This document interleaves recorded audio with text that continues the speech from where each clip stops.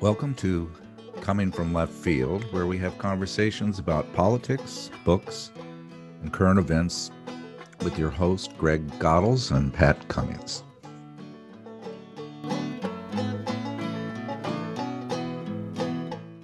In the late 80s, I would finish my week on Sunday night listening on an AM radio with a weak signal to a program, Alternative Radio. Howard Zinn, Noam Chomsky, Naomi Klein, Michael Moore, and Greg Palast would educate me regarding politics. But the Marxist Michael Prenti often challenged my beliefs the most, exposing the darker myths of empire, the forms of tyranny that are so subtle, so deeply ingrained and controlling as not to be consciously experienced. Does Prenti still matter? I think so, and so does Eddie Smith, co-host of the Midwestern Marx Podcast. Let's discuss. Warm greetings, everybody. We have a very special guest today, Eddie Smith. Thank you for joining us from Wisconsin, right, Eddie? Yep, or I'm right on the border of Wisconsin and Iowa, but Wisconsin and Iowa, good. And Eddie, you're a political scientist. You're still a graduate student and assistant wrestling coach for the Pioneers at Wisconsin Platteville. And you're still studying, doing graduate work, correct? Yep. I'm getting a grad degree in healthcare administration right now. So good. And you are I came across you through Midwest Marx website, which wonderful website, which your friend Carlos Gerardo also contributes to, and it's how many subscribers do you have to that, Eddie? It's hard to say with the website because it varies, but we have like 22,000 on YouTube, I think, and we're up to like 66,000 on TikTok now with our second account after our first one got banned. So yeah. Well, there you go. That's what happens nowadays. I think you know that, right? So yep. Yeah. And you have written a couple of things. One was this kind of a study of Southern slavery and its relationship to American capitalism, and this very good. I think I'll link to this article, Eddie. I really like this. Thank you. You took the work of Baptiste, which is the Half Has Never Been Told, which is a book that when I first read it really impacted me, and express a little bit about that article and the relationship between us understanding slavery as a blueprint for capitalism in our country. Sure. Yeah. Thank you. I'm glad that you liked that. I just happen to, I like to read a history book and a philosophy book simultaneously, usually, so I can go back and forth. And what I happened to be reading that summer was The Half Has Never Been Told alongside Marx's Capital. And what Baptiste does really well in that book is analyze the economics of slavery, which, obviously as Marxists or dialectical materialists, we see production or economics as sort of the base of society. So I wanted to look at sort of the economic base of Southern slavery in the U.S. and how that interacted with capitalism in Europe and in the American North, which was developing at the time. And a lot of the major manufacturing centers in Europe and then even the northern U.S. were textile mills, or they were creating clothing. So basically they had an unlimited need for cotton. They couldn't produce enough cotton. It was almost impossible to produce as much cotton as they were going through or using to create profit with at that point. So basically what the American South became was this giant cotton market created by the slaves, which was super influential and super helpful with the development of capitalism, and especially these textile capitalists in the American North and in Europe.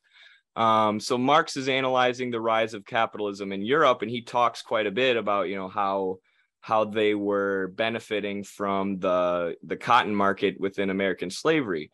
But because slavery came about in the U.S. South at the same time as capitalism or global capitalism, it sort of that had certain effects on how American slavery functioned. So it functioned a little different than slavery in the era of antiquity or like Roman slavery, not to say those slaves back then weren't oppressed. But the slaves in the American South had the influence of the capitalist market. So that the more that the plantation oligarchy or the plantation owners, the more that they could get the slaves to work and the more cotton they could make, the more money they could make. There was basically no limit on it. So it became this massive exercise in like developing torture techniques and just finding any way they could to get more cotton out of the fields and out of the slaves. But it was also interesting. So it worked sort of like capitalism in that way. But in the same way, it was different. So you had wage laborers in the American South alongside the slaves who were also ready for revolution and fought for the Union in the Civil War for the most part.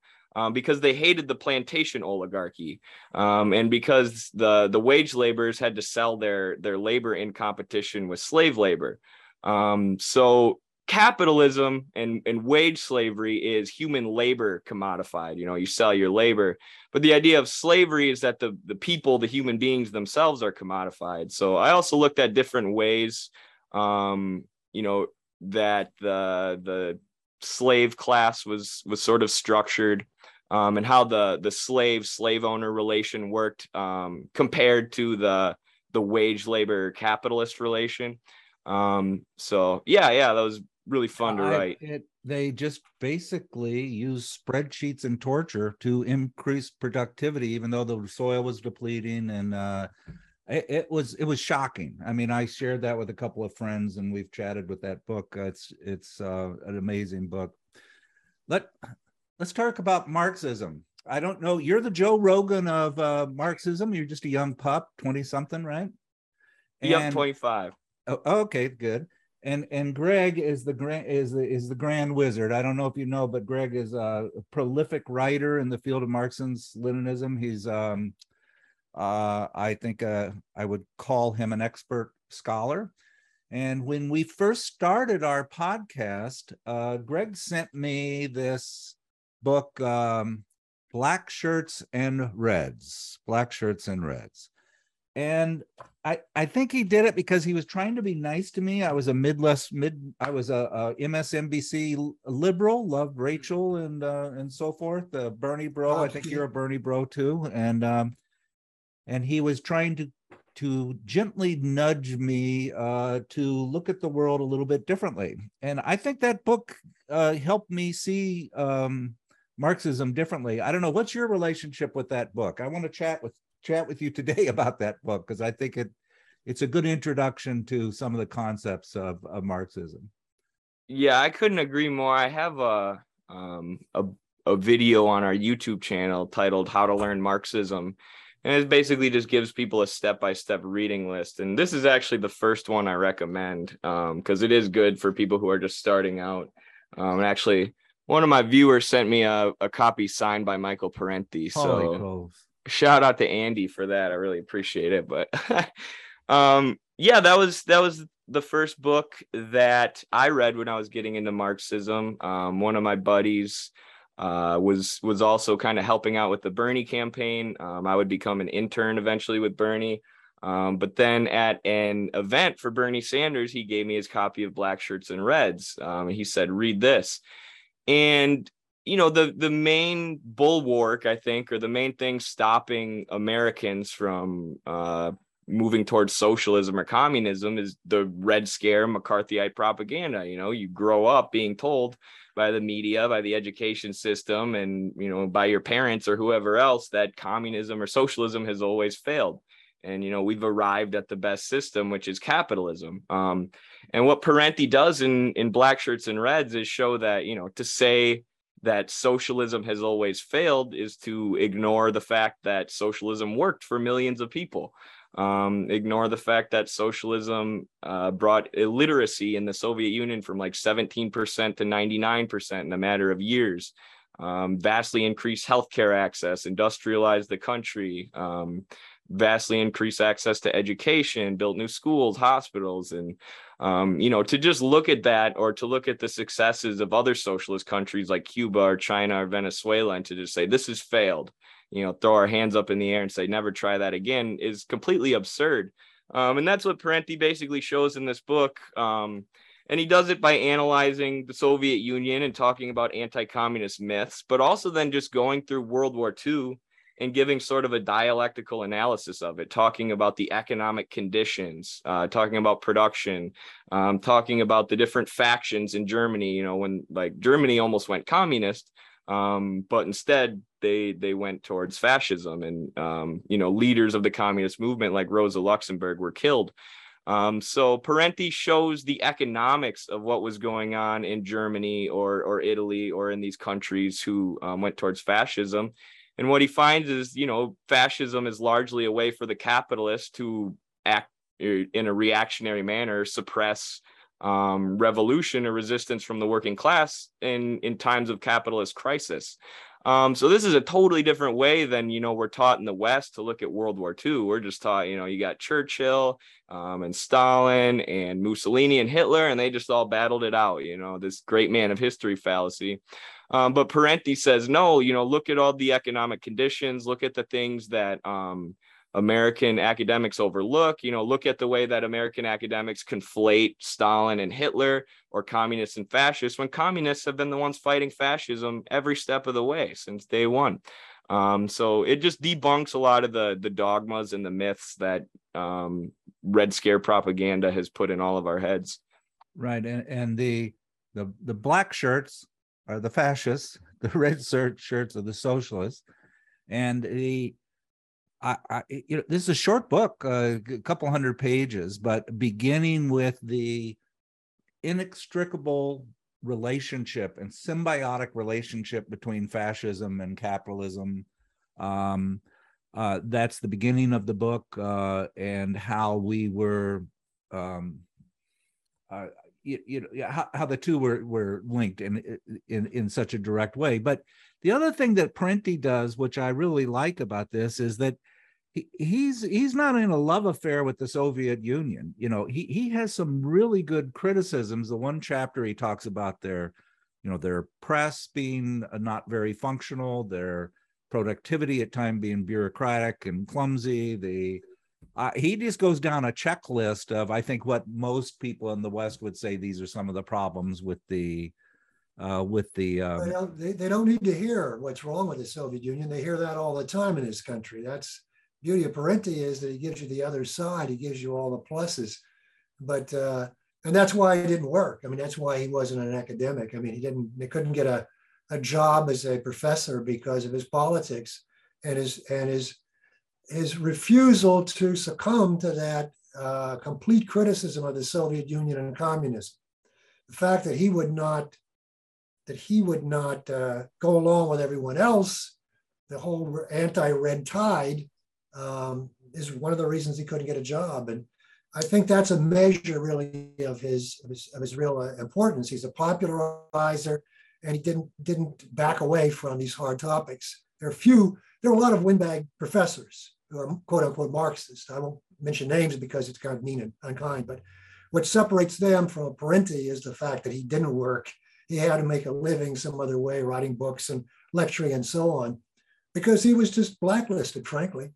Did you ever meet him, Greg? Greg? Was as well. The other great professor, great teacher, an academic, or not academic, but a historian was Herbert Aptheker, who, in relation to what Eddie was talking about, he, along with Du Bois, were the first people to liberate this concept of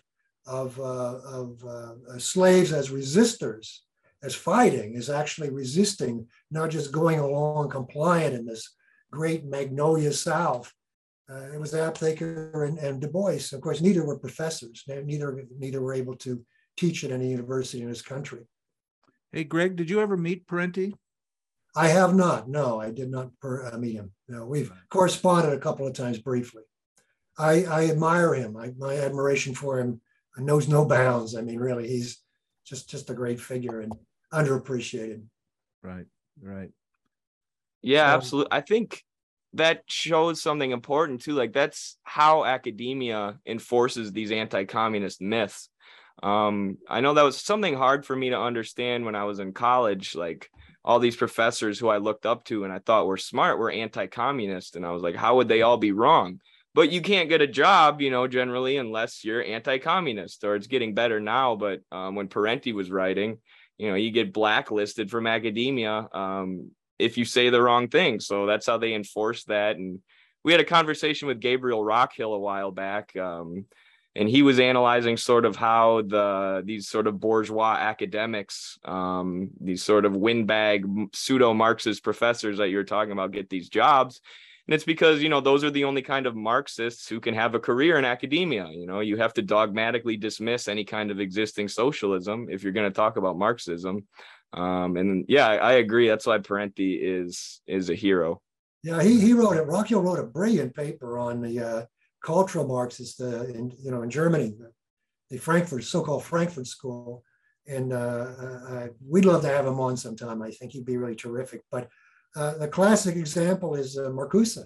Marcuse was celebrated in my era in the 60s. I mean, my God, everybody read it. They carried in their book bags copies of Marx. They never read it, but they carried the copies of the book. And he was the Marxist. Well, he had about as much to do with Marxism as the man in the moon. So, I mean, the real authentic Marxists like Parenti are the ones that you can always, that's a good litmus test. If they can't get a job, they must be damn good. They must be damn good.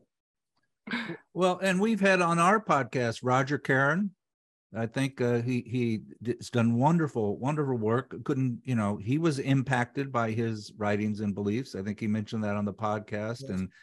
And Tony Moreno, is one of the leading scholars on Du Bois. He ran amok with Temple and was, so I think you're absolutely right, Eddie. You've got, it's a target on your back if you come out as professing that as your core philosophy. How did you make your transition from a just sort of a liberal Kyle Kulinski socialist to Marxist? What was the evolution that you went through? Yeah, I think it was good timing. So I was reading this book during the Bernie campaign as I was watching everything unfold, reading Blackshirts and Reds. And, watching the way that the DNC and the corporate media, who had so much power over the election, just watching them basically blatantly rig this election that we had worked so hard on. It was in the middle of like wrestling season. So I'm doing college wrestling, sports, and interning for Bernie, and just trying to spend all my free time working for Bernie to, change the system and change some of the worst effects of capitalism. And watching the way that all of the corporate candidates dropped out, in order to endorse Biden, and the way that corporate media framed questions about Medicare for all during the debates as, do you want socialist Cuban style, Fidel Castro style healthcare? Asking things like that to Bernie when, Medicare for all is a half measure. It's just catching up to the rest of the developed world with what they've done with their healthcare systems. And, I just realized that it's going to take more than a Bernie Sanders. It's going to take more than a big, one election to change capitalism or to change the system. And, we have to learn how the system works, educate ourselves, and attack the system at its roots. And reading Blackshirts and Reds just made me, it took that sort of dogma out of my head, this idea that communism has never failed. And then it was sort of a no-brainer, especially as I started reading Marx's Capital. Then after that, I'm like, if you're not a socialist, I think you're kind of crazy now. But not really, because everybody's indoctrinated with so much dogma. But, once you realize that socialism hasn't failed, and then you look at how socialist countries like China are doing compared to the liberal democracies, these capitalist imperialist countries, I don't know. I think it's kind of obvious. But then also another big one I'll say was Lenin's imperialism, because I had studied political science, obviously. So I'm seeing how the U.S. is acting around the world. I'm like, they're just evil. But then I read Lenin's Imperialism, and he's like, no, capitalism reaches its monopoly stage, and the capitalists then have to go abroad and search for markets abroad. And I'm like, it basically just explained in a very simple way everything I had learned in my 4 years of studying political science. So that was a big one too. Yeah, we recently discussed that book also, and his relationship with the banks. And, Marx and Lenin, all those folks, they weren't 100% all the time, but they certainly got the basic foundation of what's going on in the trajectory absolutely correct. And there's no doubt about that. I don't know about you, but as I look at Marxism, to me, it's not a religion. It's just a way of seeing things. It's a way of filtering, a way of screening what's going on. How about it's a science, Pat? How about it's a science? Let's call it a science and see. You think it's a science, Greg? I do. I think it is the social science. I mean, I don't know enough about physical sciences to say whether dialectical materialism or dialectic supply or whatever. But in the social sciences, there's nothing that compares to Marxism in terms of explanatory power. And I think that's what Eddie just said. I mean, when you read imperialism, you don't have to believe that every power under imperialism, those big 8 countries that Lenin talks about, are still the primary powers in imperialism. But you do have a scientific foundation for understanding that. And so you can apply it to today. And you could do that with the political economy. Yeah, I mean, the workplace has changed. And yeah, capitalist relations have changed. And capitalism has evolved. It's not stagnant. It's not the same capitalism of volume 1. But the science, that is the underpinnings, the method is there to understand it, to explain. And my simple question would be, show me a better one. Show me a better one. We had Joanna Moncrief on talking about mental illness. I thought, based on her Marxism, her understanding of Marxism, she was much more enlightening than anybody else that I've ever read. Because again, she looked at the foundations, and Marxism provides that. It provides that as a science, I think. But hey, you differ? I mean, disagree?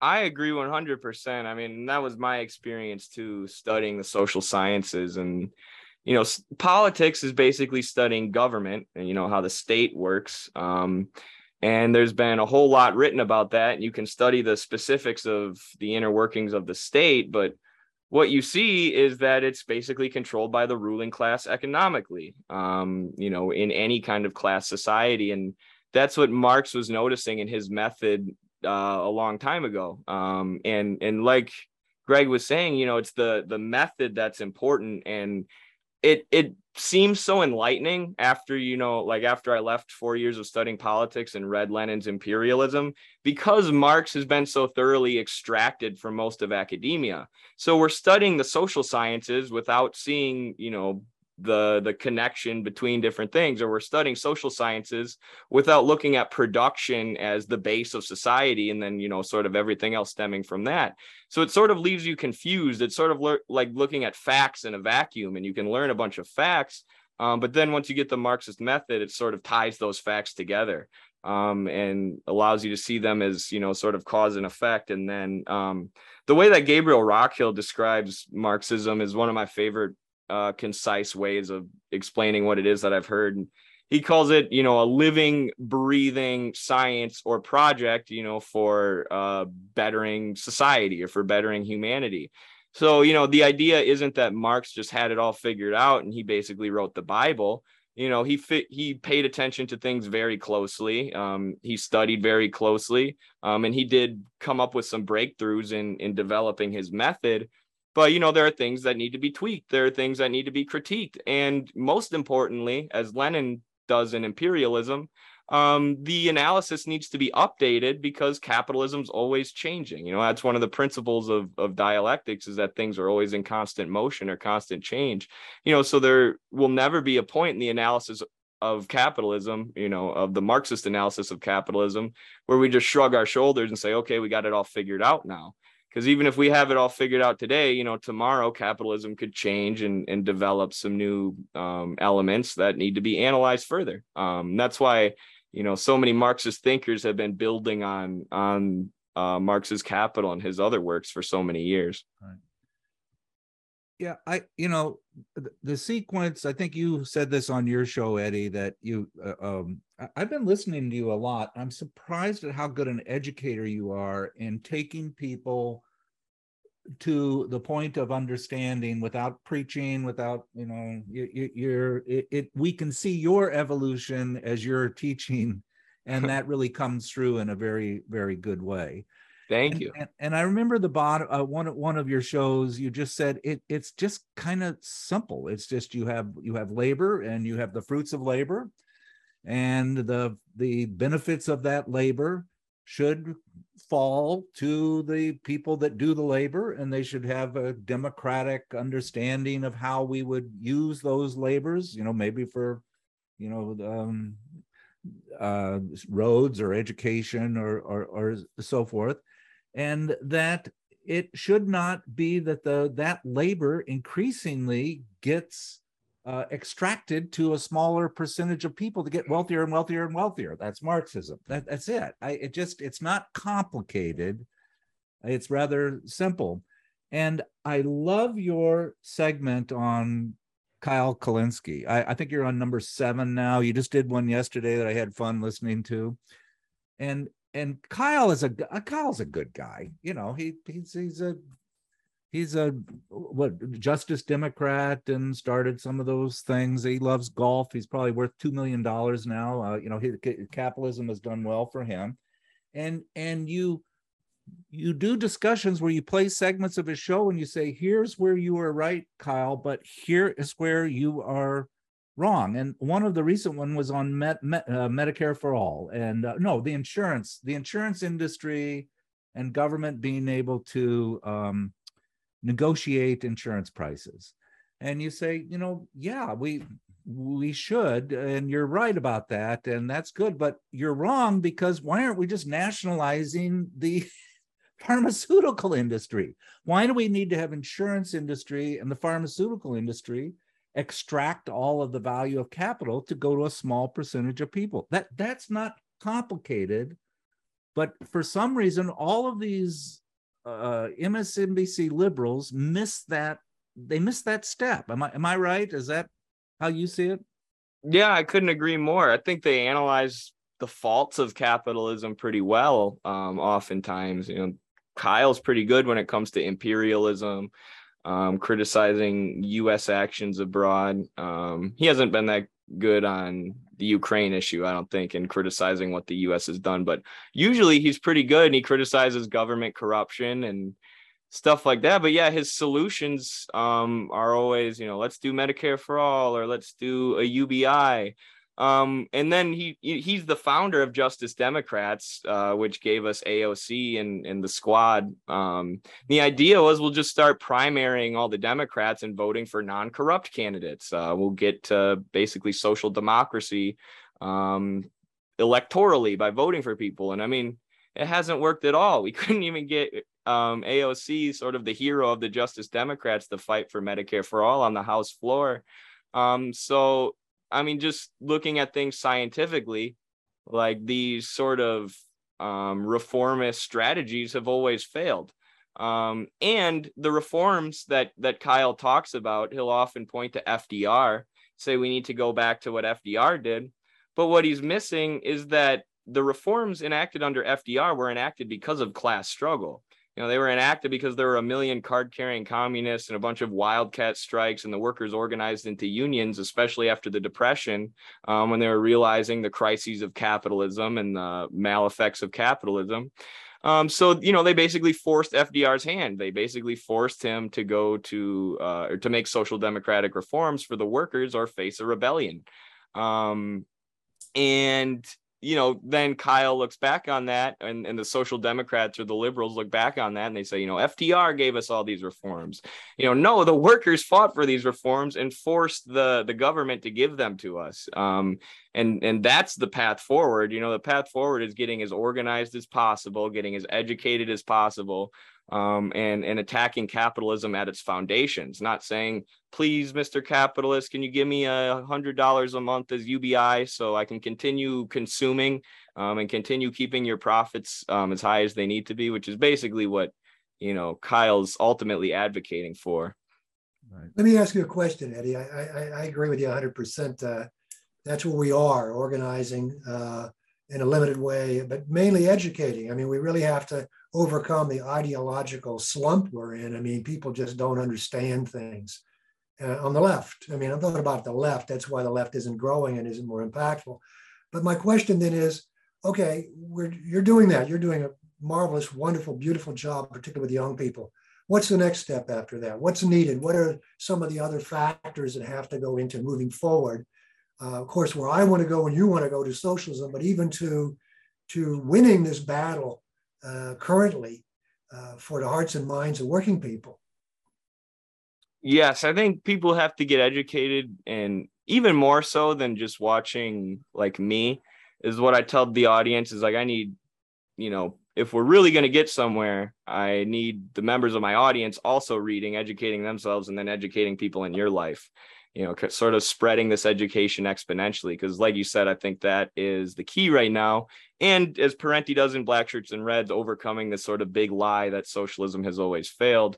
But then the two things I tell the audience is workplace organizing, organize into unions, educate your coworkers, cooperate with them, work on collective bargaining, and then community organizing, meaning things like mutual aid combined with theoretical education, getting involved with the Socialist or Communist Party, and engaging in various political activities. We need real working class organs of political power.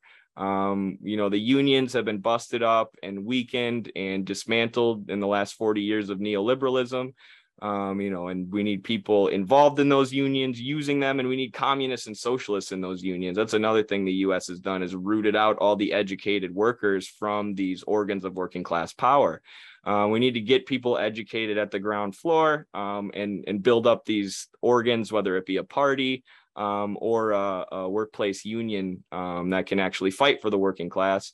And we need to then there are other things that come with that, like you have to fight opportunism within the union. You have to stay staunchly anti-imperialist to make sure, the unions don't say vote in favor of imperialism, because I think it'll bring more wealth to the workers. And those are all problems that socialists have dealt with forever. But right now we're not organized, and the working class in the U.S. doesn't even think of themselves as a class, really. We're so beaten over the head with liberal individualism. And I think we need to develop real material organs of worker power that allow the workers to not only do things and get active and fight back, but also just to see themselves as a class engaging in struggle against the ruling class. I love to watch Fox News. It's better than Saturday Night Live, I think, as far as just general entertainment. But one of the things that you talk about on your program is that it is culture and these cultural diversions that are the smokescreen that keeps us looking to class. You look at DeSantis, what is he all about? He is about trans people reading books to your kindergartners. He's about, destroying the public education system through attacking teachers. He's all of these cultural issues. Not once will they mention the feature of class. But the liberals don't either. When you listen to you'd expect that on, I think, Fox News, which is always done a kind of what's the matter with Kansas thing of moving the ball. Why do the liberals contribute to that so much too? The MSNBCs, the CNNs, the never class, always culture. I don't know. What are your thoughts about that kind of wokeism run amok stuff? Yeah, I think ultimately it's just liberal individualism. And Parenti talks about ABC journalism or ABC education, meaning anything but class. And I think the reason that Fox and CNN or MSNBC don't mention class is because implicitly they know they're protecting the ruling class. They know they're protecting their donors, their advertisers, and their corporate owners. And now they've sort of settled into this groove where they can keep people divided with identity politics and race essentialist politics, which is something they've always done. You know, racism has always been a tool for dividing the working class. But now it's just any kind of, you know, cultural issues that can be used to divide the workers they're going to use. So, you know, cable news is talking about this 24 hours a day, while never, as you said, mentioning class, because they are part of the ruling class that we need to actually target and do something about if we're going to change our system. And Hans-Georg Müller is a philosopher. He's a German philosopher who's working in China now. And he's done some really good YouTube videos and written some books about wokeism. And the way he describes it is basically focusing on identity politics or cultural issues at the expense of focusing on class, which ironically prevents the actual liberation of oppressed identity groups, because you're not actually changing anything materially. You know, we're just arguing. So then he also does another video called The Mirror of Wokeism. So you have, you know, the leftists or not the leftists, but the liberals pushing this woke ideology that's just focused on identity politics and culture, and never ever talk about class. So then you have the DeSantises and the Jordan Petersons and the Matt Walshes of the world who act as a mirror of wokeism. So they'll criticize identity politics all day long, fight the culture war, talk about how crazy the liberals are in terms of what they want for social policies, while never actually advocating for doing anything for the working class. I mean, DeSantis is the perfect example. At least Trump was like a pseudo populist. At least Trump, you know, said he was going to help the working class and end the wars. You know, he didn't, but he got a lot of people in the Midwest to vote for him for that reason. DeSantis is just a pure culture warrior. And of course, what the people in Florida actually need is class struggle, or they need to be organized, or they need health care. You know, there's a lot of homeless people in Florida, all these material things that DeSantis has never talked about in his life, because he can be real popular and be a celebrity and keep the whole working mass divided by just fighting these cultural issues. And yeah, I think it's become something that we need to talk about as Marxists, and it's something I've been talking about more. And you have to be careful, you know, not to be like offensive or come off as a reactionary, you know, not saying I'm against social progress and progress in terms of these social issues. But we have to recognize that it's absolutely being used as a way to distract from class struggle.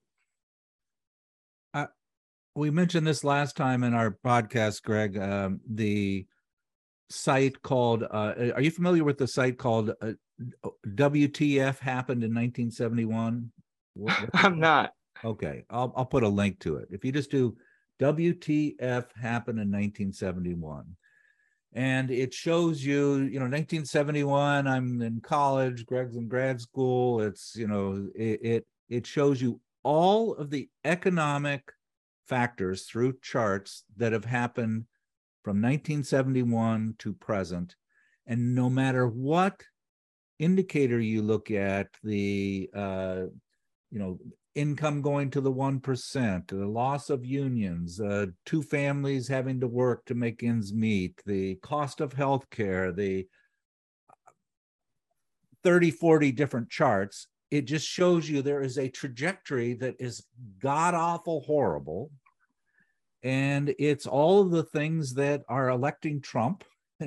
And if you've gone through the Midwest, you live in the Midwest, you know, that the devastation that's happened in the economy of the Midwest, and not one, those are never discussed. Those are never discussed. It's either the polling or the Trump or it's all of these other issues, but not the real issues that are the underlying problem that's occurring to most of our country, that's driving this attention to. Marxists have been in the forefront. I mean, in fact, they've been the leader in the struggle against racism. Communists have been the leading force in the United States against racism historically. I mean, without a doubt, it's not even questionable. The history of the Communist Party is a history of fighting racism. Communists pioneered in the late 40s. African-American women communists pioneered the women question and developed that. So it's not a question of either or, which some people present it as. It's very dangerous. What it is injecting class into all these questions. All these questions have a class aspect, and this intersectionality concept, as the academics use it, is a denial of that. It's to say, class is over here, women's issues are here, race is over here, et cetera, et cetera, et cetera. And it's really, really a tragedy because Marxism and communism can be such a contributing factor to all of these oppressions in this country. We have a deeper and more profound understanding of them. So we have to be careful in negotiating that because both of you are right, absolutely correct in terms of how this is being used as a weapon against any deeper, more profound, and worst of all, unity. Unity between all these oppressions. And class is the factor that ties all those groups together.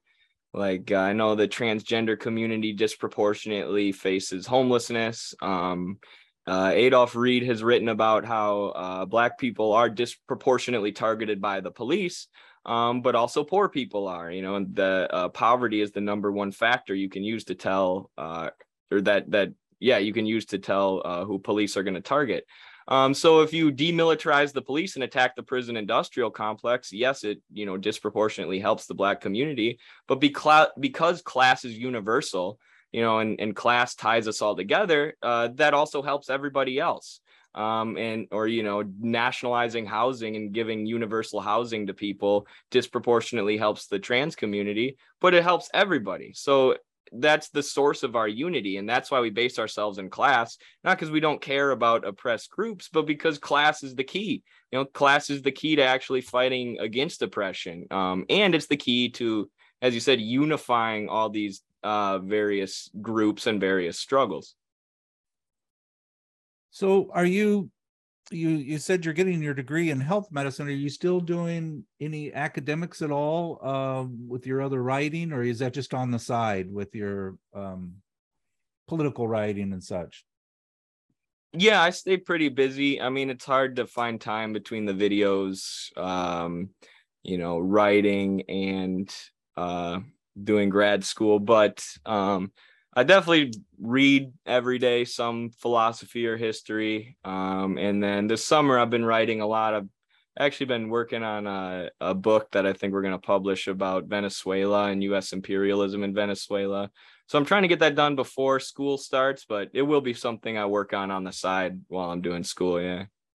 Well, our next podcast, tell them about our next podcast, Greg, with Dan. Oh, we got Dan Kovalik. Dan's a prolific writer, several books. He was at the inauguration in Colombia, the Petro inauguration in Colombia this past week. And he's really terrible. He's a Pittsburgh person like I am, so I know him well. And he's all excited about that. He's got a new book coming on Nicaragua. And of course, you may know his earlier book on Venezuela, which was written, I think, last year. So we're excited about having him on next week as well. We'll be excited about talking about your book when your book is available too, as well. So when do you expect that to be published? It's hard to say right now because I'm still working on the first draft and just finished the outline and gathering most of my sources. But I would say 3 months is a good timeline depending on how busy I get, but it could be sooner than that too. You're looking at what we're looking at. We're looking at a mess, a friggin' mess in the United States. I mean, we're looking at, economic disaster. I mean, the notion of a crisis applies in every area of our lives today, from the pandemic through the economy, politics, the two-party system, and so on. What do you see? What do you see coming? What do you see? You're a Marxist. Tell us what a Marxist would see coming Where are the you're a Midwest Marxist. You're not an East Coast elite Marxist. You're a Midwest Marxist. Yeah. Yeah. Right. I mean, my hope is that the world is not only moving towards multipolarity, you know, and less U.S. Hegemony and U.S. global dominance, but I think, you know, the world is also moving towards socialism because, of course, you know, imperialism is rooted in capitalism. So really the only way to fight imperialism is by moving towards socialism, nationalizing various industries that are controlled by multinationals, getting off the U.S. dominated global financial system, which is largely what China's Belt and Road Initiative is about. So I think we're seeing a global move towards that. But I think eventually, I mean, not eventually, it's already happening, but that's going to trigger more and more economic crises here in the U.S. because the people running our country will, you know, push us into nuclear war or, you know, complete devastation before they give up their wealth, before they give up their empire. You know, they're willing to sacrifice anything. So I think the key, you know, is to get organized and move our country towards socialism because it's the only thing that can, you know, save our people from experiencing deepening and worsening economic crises and political crises and really devolving into something much worse. But I mean, the way I approach it then is just, I mean, this is kind of corny, but I take it from wrestling. You just take everything one day at a time. You know, you can't, like, we do want to have our long-term goals in mind. But ultimately, if we sit around and worry and think about our long-term goals nonstop, rather than focusing on the work that needs to be done right now, it can distract you from doing that work that needs to be done right now. And then, you know, you might look back a year, or I don't know, the later you start actually doing the work, the less work that gets done, you know? So it's good to just focus one day at a time. And that's what I do. Like every day I wake up, what can I do? You know, today, obviously I have my personal responsibilities, but then what can I do today to educate people and help people get organized? It's kind of what I try and ask every day. And I don't know, I honestly think if most of our country gets educated and gets organized, like we've got a good chance to move towards socialism because people are getting fed up with the system in just about every way. You know, you've got hockey in Minnesota and lacrosse in New York and wrestling in the Midwest. Greg and I both grew up in Central Illinois, and we would have more people at wrestling matches than we would at basketball matches. You know, I mean, people don't realize how big wrestling was. I was a good but not great high school wrestler, went on to regionals a couple of times, walked on to wrestle at college until I got my ass kicked for like 3 weeks straight and realized this was some sort of, you know, sexual masochist activity rather than athleticism, because the guy, I felt like a boy wrestling with men at that level when you get to that level. Are you still wrestling now, or are you just coaching? Yeah, I actually have been lucky enough to compete at the senior level, which is like beyond college, trying to make the World Olympic Championship. So I qualified for the World Team Trials in Greco-Roman wrestling last year. So that's what I'm doing now as far as competing. So you're still working out and doing a lot of road work and so forth? Yep. That's one other thing I got to fit into my schedule. Yeah. What are you reading, Eddie? What are you reading? What should we be reading? Right now I am reading Carlos gave me Hegel's Lectures on the History of Philosophy. Wow. That is dense. I'm on page 44 of that, but it's a great read. I mean, it's enlightening. It's sort of, you know, Marx based a lot of his work off of Hegel, so it's almost sort of like going back in time to pre-Marx and seeing what Marx built his theory off of. So it's been helpful. And then I'm also reading Parenti's The Assassination of Julius Caesar. People's History of Rome. Yeah. That's the next one I want to knock off. That'll be interesting. Yeah. I was telling Pat a story before we were on about Parenti. I went to the University of Illinois, and I'd graduated a year before, but in 1970, the spring of 1970 was a big mobilization, and quite a lot of action in the anti-war movement. Right after Kent State, the murder the murder of the 4 students in Kent State, and Parenti was on the University of Illinois campus. I didn't know that. He was a visiting professor, and he was a leader. He was the actual vocal leader of the movements, and he got beat up by the Illinois State Police, and he stayed right in there, and he spoke the next day through his injuries. So he wasn't just an academic, and that's what I think really separates him and why he's one of my idols. I mean, wow. We have to encourage everybody to read everything that Parenti wrote. Yeah, and I came across him first on alternative radio. What was that station? They'd have Sunday night. They'd do a lecture of Chomsky, Michael Moore, Tariq Ali, all of that. But Parenti always seemed to have such good insight. He just looked at everything differently. And this book was 25 years old, 6 years after the fall of the wall.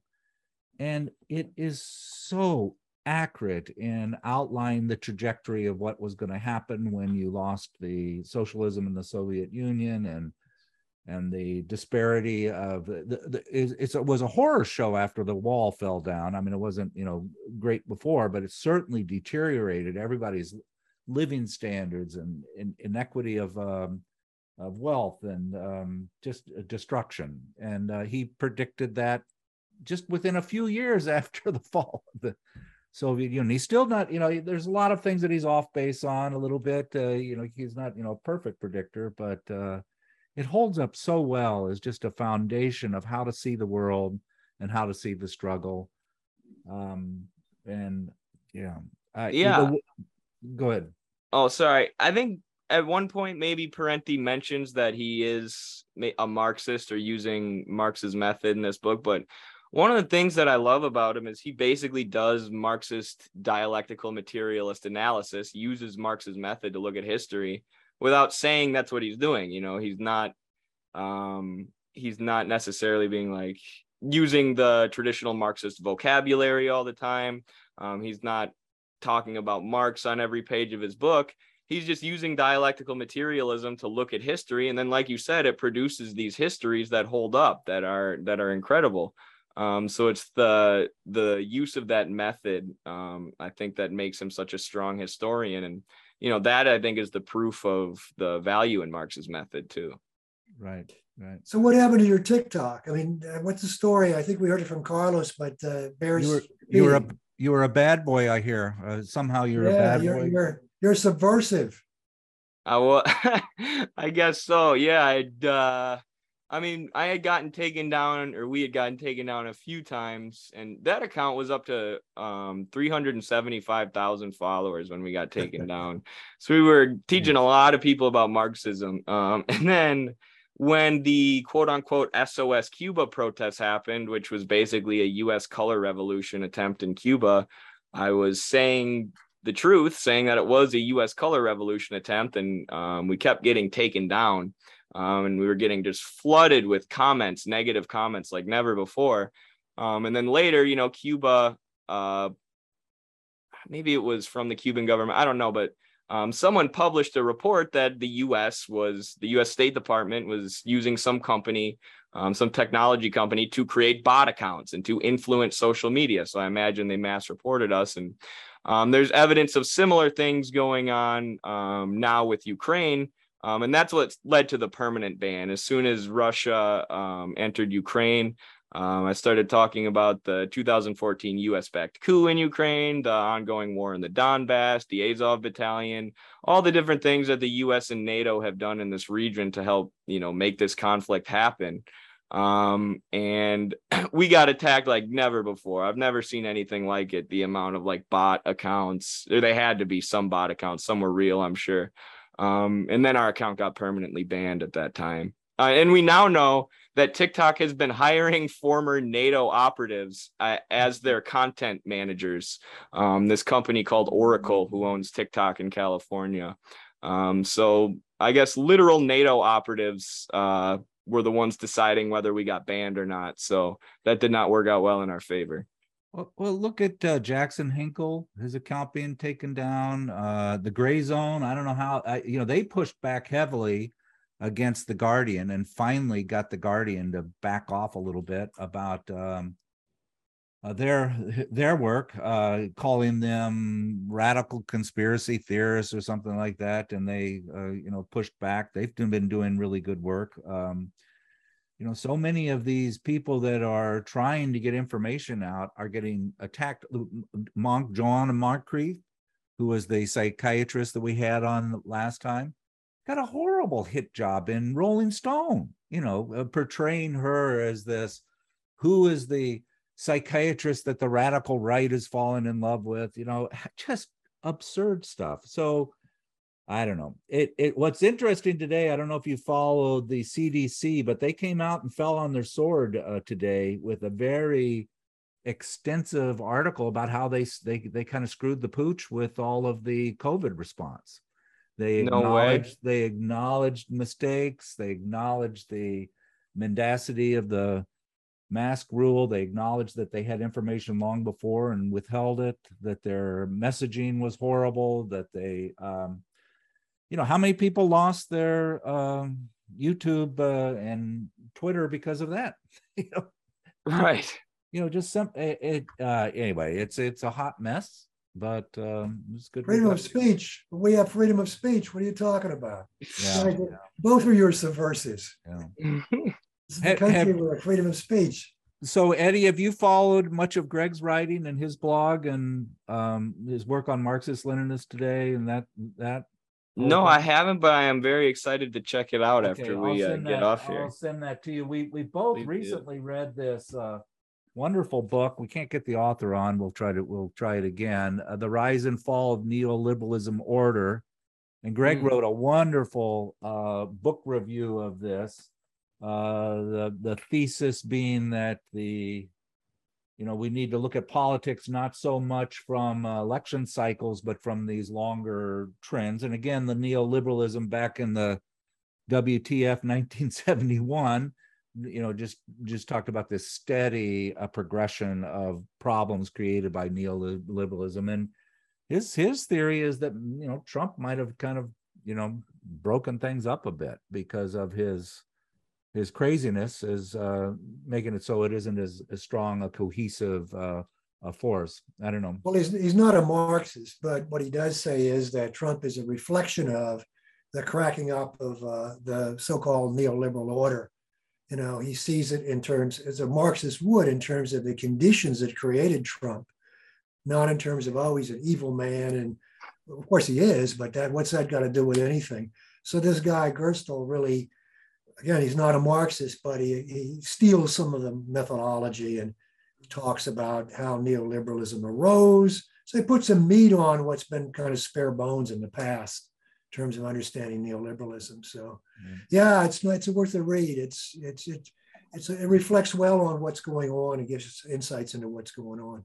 Good. No, I would love to check that out because there's been a severe lack of Marxist analysis of Trump. I think the Trump derangement syndrome is actually a good word to describe it, where people are more concerned with the individual than the conditions that created him. Yeah, I grew up in, you may know, downstate Illinois. I go back there. My sister lives there now, south of Danville. It was an industrial area. It's a working class area. I grew up in that area. And to see the changes, the devastation, and of course, Trump signs are everywhere, but you kind of understand people are looking for an answer. My God, people that work at a General Motors and an auto foundry and making good money. My entire street, everybody but the few coal miners on the street, my family, we're all General Motors employees making terrific money, high school education, and that's all gone. It's all disappeared. And so now there are slot machines and a prison and then liberals, East Coast liberals wonder why Trump rose. Well, they don't wonder. They just say he's a bad guy. Right. But that's the story. I'm sorry you see it, I'm sure, in Wisconsin too. Right. Yes. Yeah. The Great Meltdown by David Sirota probably did a better job explaining Trump than anything. And that was, post the financial crash, how people's lives were devastated. And no one really talks about that. They talk about P-tapes or other more exciting things. So there we go. Hey, Eddie, keep up the good fight. And I'll, you know that you've got somebody out on the Tacoma area that enjoys your show and listens to it a lot. And I wish you luck, and Carlos, our buddy too. And I just hope you keep going. So thank you so much. This was an awesome discussion. So thanks for the invite. good. All right.